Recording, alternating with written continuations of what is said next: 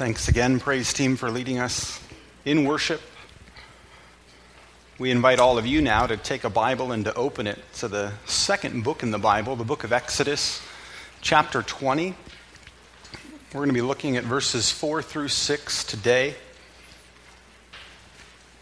We began a series last Sunday through the 10 Commandments, and we're going to look at one commandment a week for 10 weeks, taking us all the way through to August 2nd. And so today we're on the second commandment, which is verses 4 through 6 of Exodus chapter 20. We said last time, if you weren't with us last Sunday, that part of why these commandments stand out throughout history, and many people who don't read the Bible regularly, didn't grow up in a church, maybe don't have them memorized, at least know there are 10 commandments that we're told at some point in time, is because the way it's told in the story of Exodus is that many, many laws were given, many more than 10, but at one point God wrote with his finger on a stone these 10 commandments, which in Hebrew were actually 10 words. And so just like today, when we would desire to say something that would endure over a long period of time, we will engrave it in stone. That if you put something on a Post-it note, that'll last only so long. If you take the time and write a handwritten letter, those are becoming rare, and so people will store those in a safe way.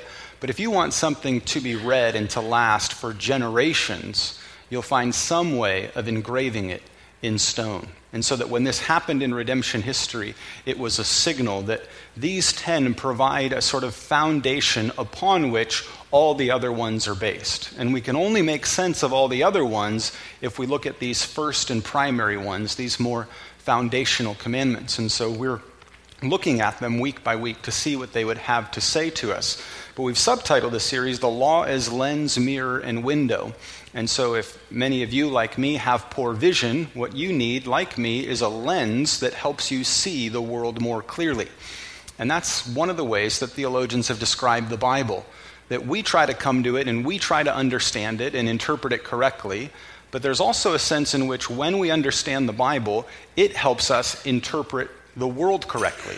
It helps us see things in our world that we wouldn't otherwise see apart from the revelation of God. And so we put on those corrective lenses, and that's how we use them today. I use them to see, but doctors looking through a microscope need a lens to be able to see the detail of what's in a cell and what's going on in a cell. And scientists use lenses to look out into the universe and tell us just how vast this universe is. But we need tools that help us see things that are there.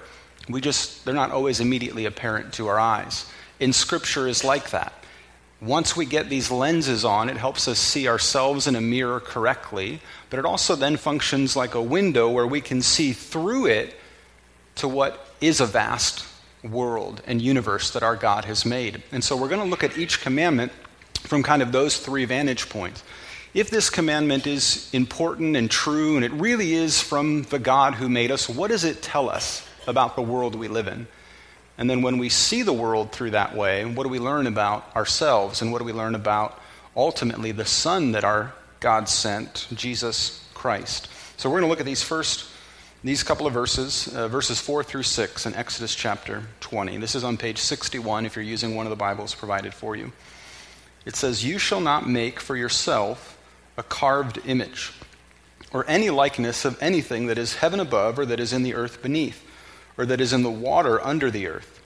You shall not bow down to them or serve them, for I, the Lord your God, am a jealous God, visiting the iniquity of the fathers on the children to the third and the fourth generation of those who hate me, but showing steadfast love to thousands of those who love me and keep my commandments."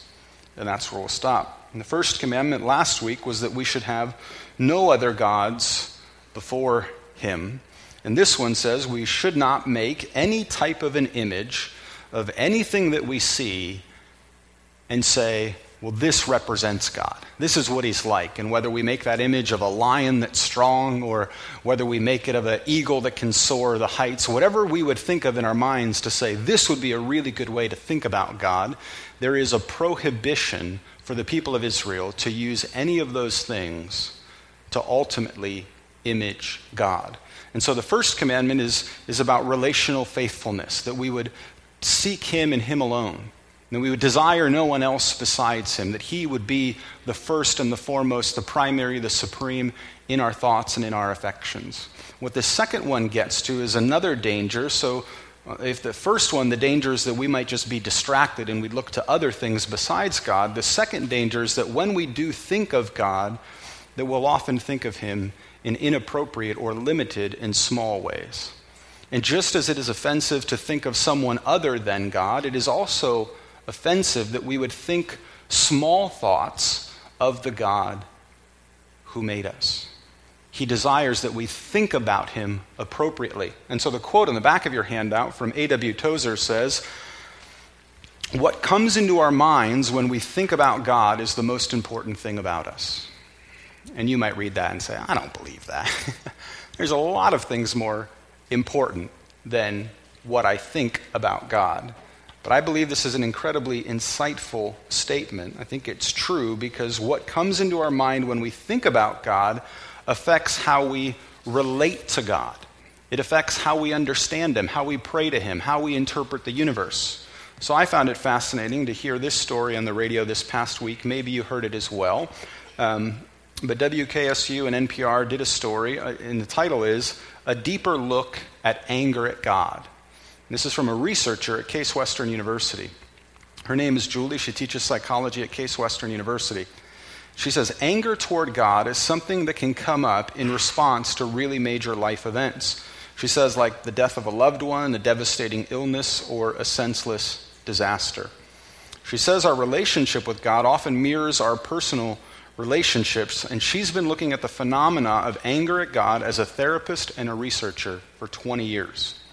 And here are some of the conclusions that she's come to as a therapist and a researcher. She says, Jews are actually the best at being able to embrace the idea that you can be in a relationship with God and still be mad. And that might even contribute to the intensity of our relationship, because if I didn't care, I wouldn't be here. And so that there's this flexibility in their understanding and relationship with God that they can love him and desire him and serve him, yet still at times wonder what he's doing.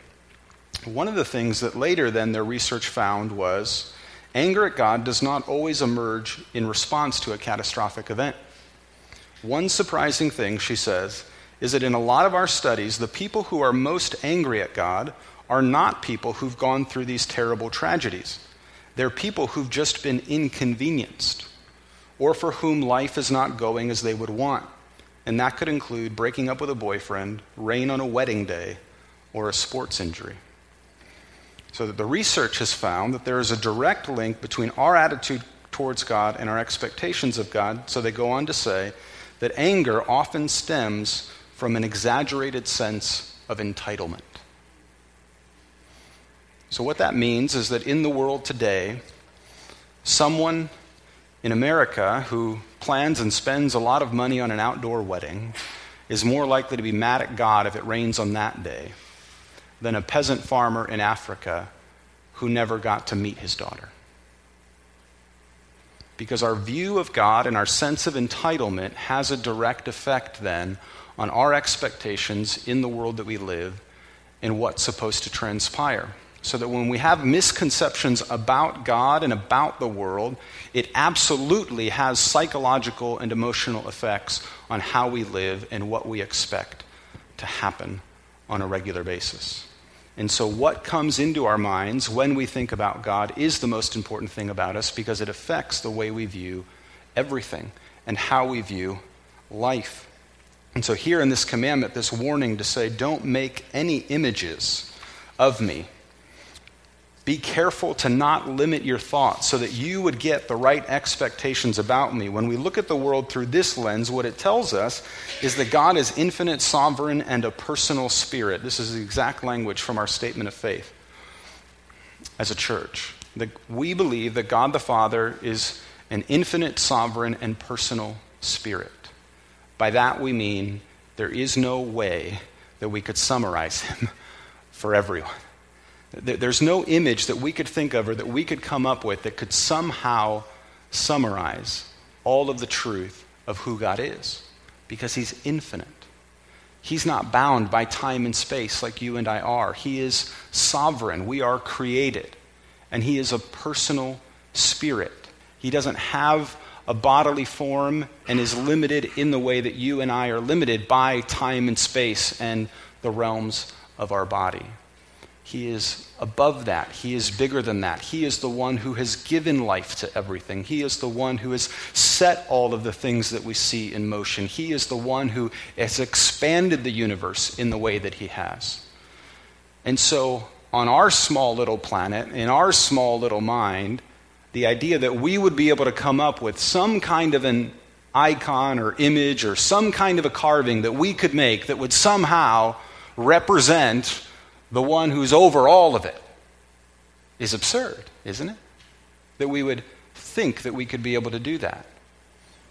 But when we put on the lens of Scripture and hear from God himself that he is bigger and above and stronger and greater than everything that we see, we realize we have to be really humble in the conclusions that we make about the God who is there.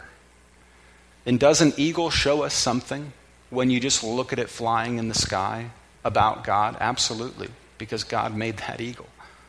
Does the strength of a lion in the wilderness say something about the strength of God? It absolutely does. Does a thunderstorm say something about the power of God? It absolutely does. Does the simplicity and beauty of a flower unfolding say something about God? It absolutely does. When you're just sitting there chopping vegetables and you see all the variety of color and texture, and is this one ripe or is this one ripe, and there's a different way to engage the ripeness of all of them, and you just sit and wonder at how wonderful creation is. Does all of that say something about God? It absolutely does. But no one of them says everything that there is to be said about God. Because when you consider all of that diversity, you have a God who is so much larger than we could possibly fathom, and yet has so much attention to detail, that so many things are going on all around us that we don't even realize. We don't even know. And that strikes us at times. There's the things that we know that come up and say, well, this happened yesterday. But what we don't know is the things that we were spared from that by definition we'll never know about because we didn't see it happen. You know, if you, like me, have had an occasion where you've hit a deer on the freeway and totaled your car, you know, I could feel that in the moment and say, oh, this happened. What I don't know is how many times that didn't happen. I have no idea how many times at an intersection that if I just would have made a left turn instead of a right turn, I might have been in a car accident. And I'll never know about that. We ask so many questions about what if I would have done this, and what if I would have chosen this career, or been with this person, or this or that. Jesus, when he was on the face of the earth, said to his people that had certain things happened in a couple of cities, that he actually knows what would have happened, that he has that kind of a knowledge, but we don't. We don't know what we've been spared from. In all the things that we have experienced, we don't know even the things that we have been spared from. And so I appreciated these thoughts from a theologian, John Owen, and he's actually building from the book of Exodus, because right after the 10 Commandments are given, one of the things that Moses asks for is he says, God, I want to see your glory. Can you show me your glory? I've heard all of this, and it's beautiful, and it's great what you've revealed, but I want to see you. And God says to him, I'll show you something, but you can't handle everything.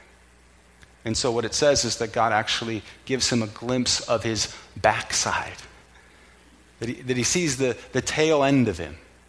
Because if God had revealed himself in all of his glory, Moses would not have been capable of receiving it. And so reflecting on that, this Puritan John Owen says, we speak much of God.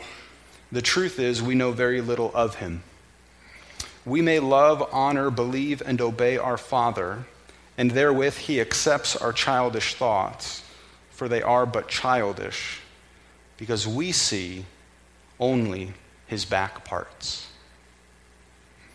And so the God that we come to and that we serve is infinite.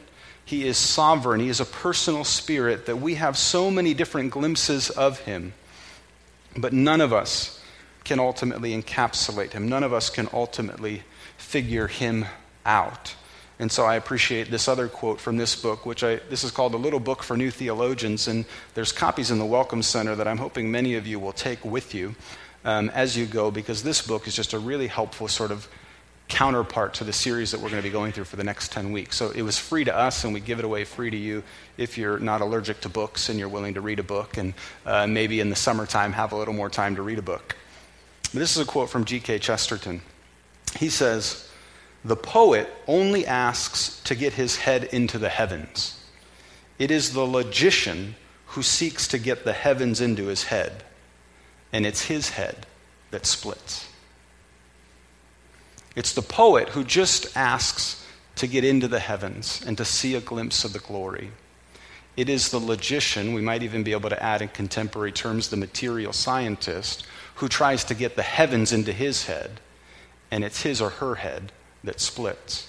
Because when we look at the world through this lens, the other thing we learn is that we have limited thoughts and perspectives. We do, don't we? And I can tell you when I was born, and so I can tell you I've lived in a fairly small geographic part of the world. I've been blessed to travel and see other parts of the world, but my experiences have been limited. But I'm stuck with my own eyes, and I'm stuck with my own mind, and I only see what I can see. And I can learn from you, and I can learn from your experience, but even all of us together, accumulatively, are fairly limited in our perspective. Great example, yesterday in Columbus at the Memorial Golf Tournament, Tiger Woods shot an 85. The last time I played golf, I shot an 86. So if I just took those two scores, from a limited perspective, I could say, I'm like one shot away from apparently the greatest golfer who has ever played the game. But most of you know that's like the dumbest thing I could say, that I'd be anywhere in the same ballpark as him, that I'd come close at all to ever winning a major or ever being on the PGA Tour. But I could just say, well, look, 85, 86. I mean, I do the basic math. This is like kindergarten math.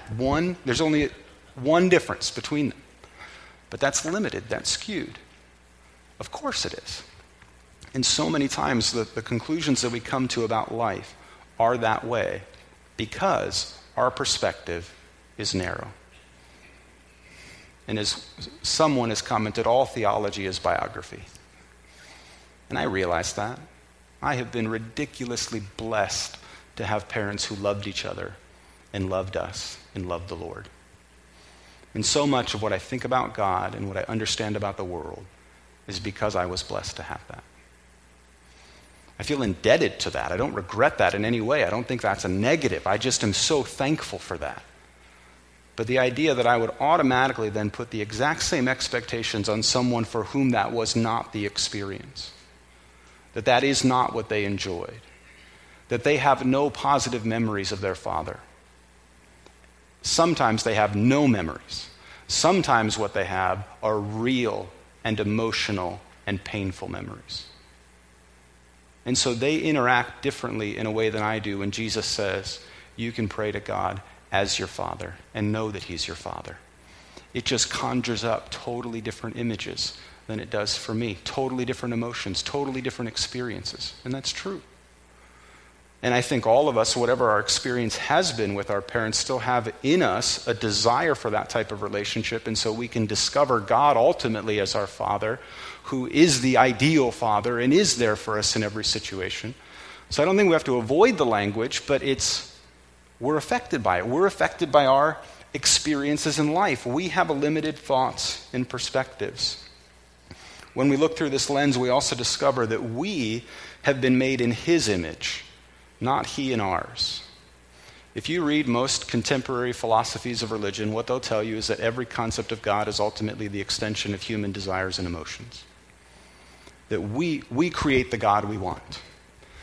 And He's just the wish fulfillment of all of us. Whatever we believe, whatever background or tradition is, psychologists who don't believe in God will often, they still have to explain why so many people in the world do believe in God. So even if they don't believe in Him, it's a phenomena that has to be explained. That the majority of the people in the world are praying to something, worshiping something, someone. Well, why do they do that? And so then it's explained through psychological categories that for most of us, we just believe about God what we hope and desire to be true about the world. And at the very birth of the nation of Israel, God says to His people, no. I don't want you just to create me in your image. I don't want you to think that the way this relationship works is that you just come up with whatever sounds good to you and then you say, that's who I am. It's off the table. I made you, you didn't make me. I am God, you are not. I am sovereign, you are not. I am the Spirit that endures all times and places. And I've not left myself to ultimately be defined by you or by your experiences, whatever they are. I am who I am, which is the answer that he gave when Moses said, when I come to them and I say, what's your name? What should I tell them? Tell them I am who I am. I am who I am independently of what anyone thinks of me. I am who I am independently of what anyone says about me. I am who I am. That is how he revealed himself to us as the sovereign one. And then all throughout the history of the people of Israel, there was this temptation to try, and they struggled with this because we are limited, and so we want to think in very limited ways about God, and it kind of hurts our brain to think in an extended way about this God who is beyond our thoughts. But from the very beginning, God warned them and said, no, I don't want you to make images of me, because I don't want you to simply make me what you think is sort of the ideal version of yourself. And that's always a good test for us. If the God that we worship and serve never disagrees with us in anything, never says anything that's hard to swallow, never challenges us in any of our convictions, then we probably are not worshiping God. We probably are worshiping the figment of our imagination. And so whenever you hear someone say in all kinds of discussions, I just can't imagine a God who would whatever. I mean, it's appropriate to be honest with our thoughts and our feelings and our emotions. But be very careful when the basis on which you make your decisions about God are what you can imagine or stomach or want to hear. Because the God that I could create in the figment of my own imagination, that would just do everything I'm hoping and desire to do, is not the God who is the rock of ages, that is cleft for us, that is the same yesterday, today, and forever. The God that is the figment of my imagination, I cannot look up to and say, while I draw this fleeting breath, and when mine eyes shall close in death, and when I soar to worlds unknown and see thee on thy judgment throne, rock of ages cleft for me, let me hide myself in thee. That's only true if he's really the rock, and he's really the same yesterday, today, and forever.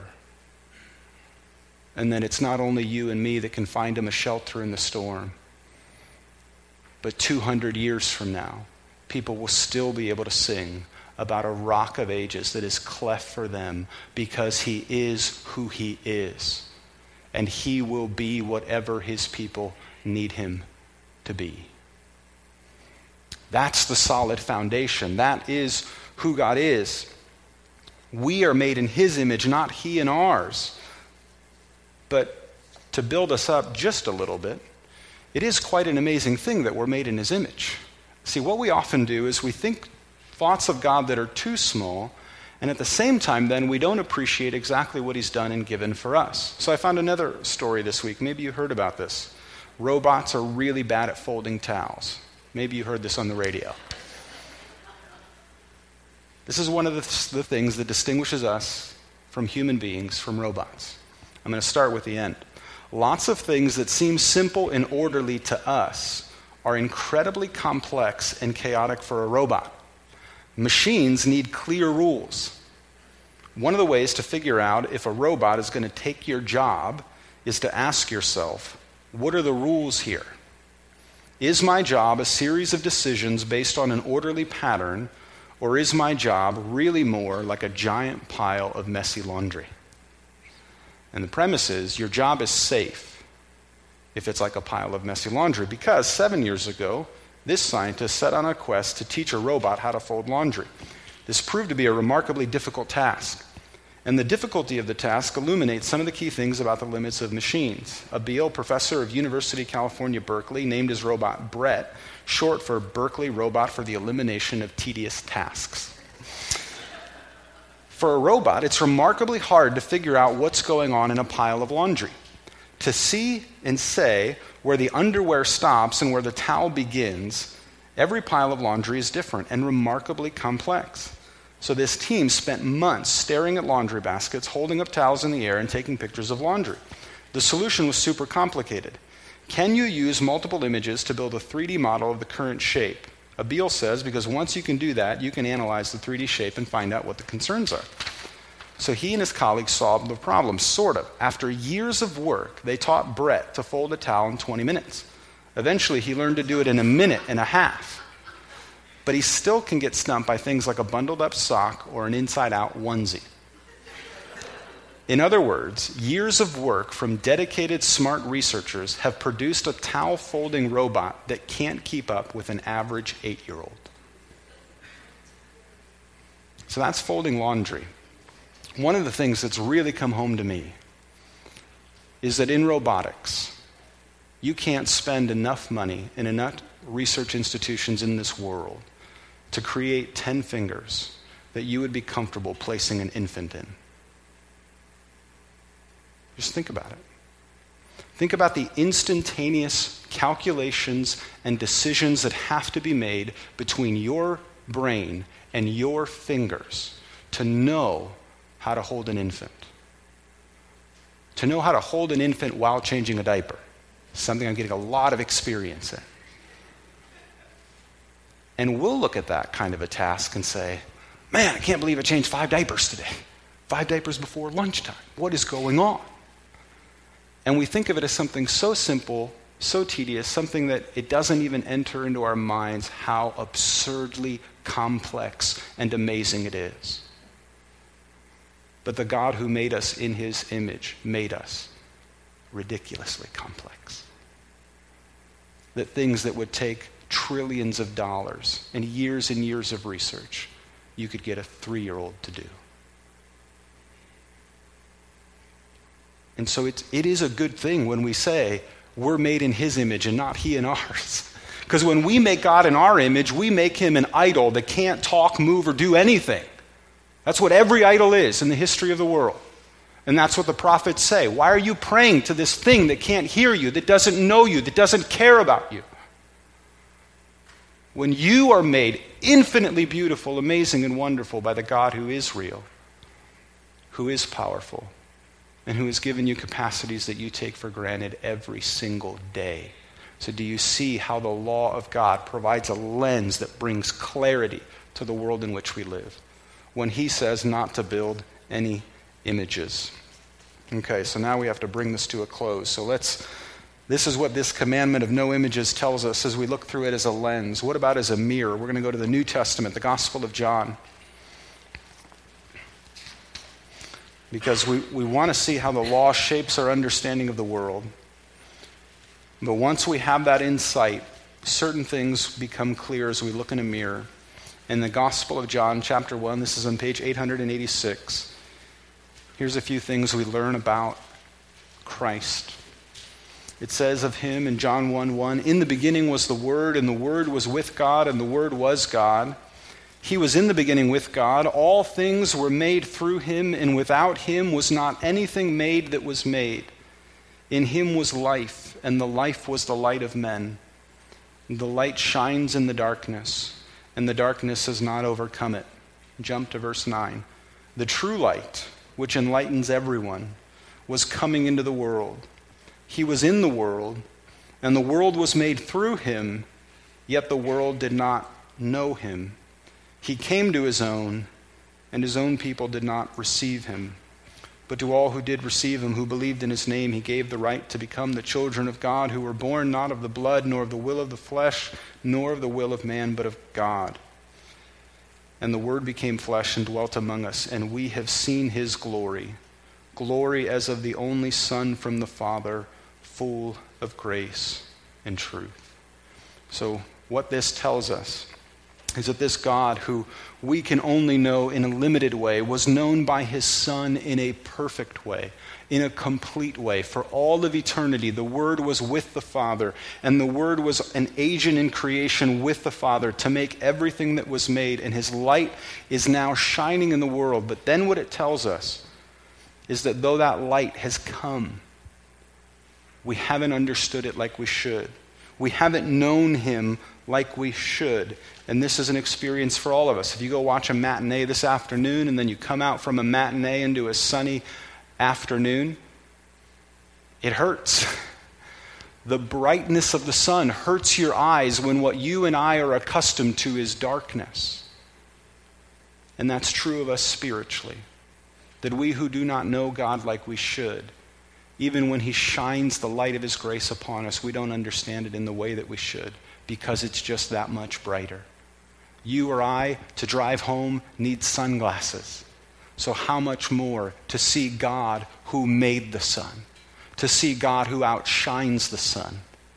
But at the very same time, what it's saying is that his Son, Jesus, sees all of that, knows all of that, and is the expression of that light. And he came and dwelt among us so that we could see his glory, that glory from the only Father, full of grace and truth.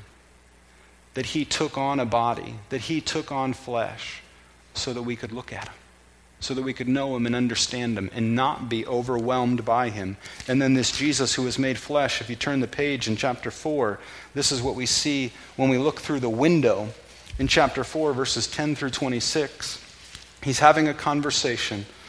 The Word who was made flesh is talking to a woman at the well. And in verse 10 he says, Jesus answered her, "If you knew the gift of God and who it is that's saying to you, 'Give me a drink,' you'd asked me, and he would have given you living water."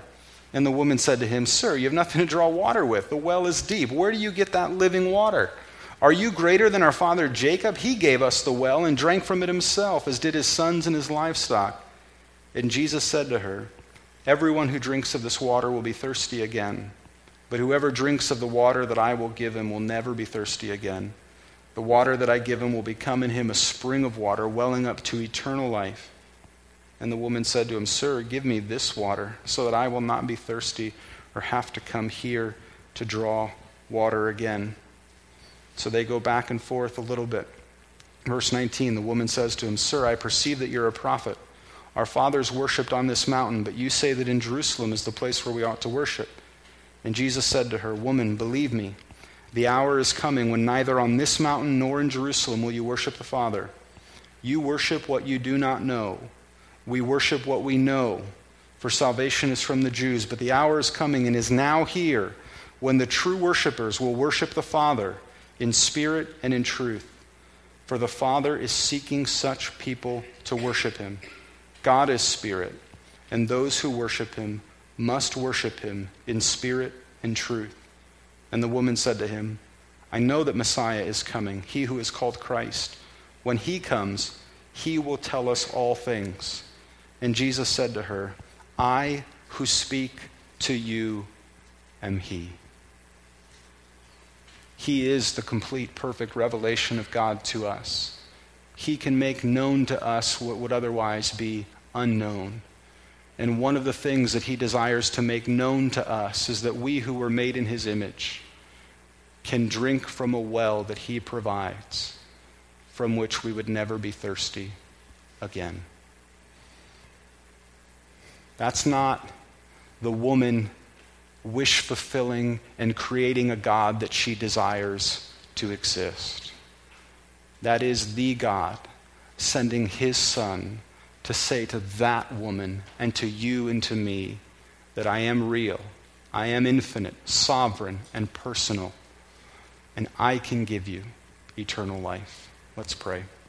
Heavenly Father, we come before you in your word, and we are so thankful for the truth that you offer, that if we were left to our own thoughts and to our limited perspectives and emotions and experiences, for all of us, we would fail to think of you like we should. We would come up with some smaller and lesser and weaker version. that would ultimately not be able to provide us hope through all the changing circumstances of life. And so we thank you that you are God and that we are not, that you are sovereign and that we are not, that you are infinite and powerful and that we are not. And we pray that just like your people of old, that you would rescue us from thinking in our minds and our hearts or creating any type of lesser version of you, but that we would be always open to you, to hear from you, to follow you, with our limited understanding, with our limited abilities, but always in sincerity, desiring you. Father, we thank you for fearfully and wonderfully making us in your image, that you have given us minds to think and to comprehend and to consider. And so we pray that we would, with our minds and with our hearts and with our lives, consider your Son, consider his love for us, and that we would choose to follow him. It's in his name alone that we pray. Amen.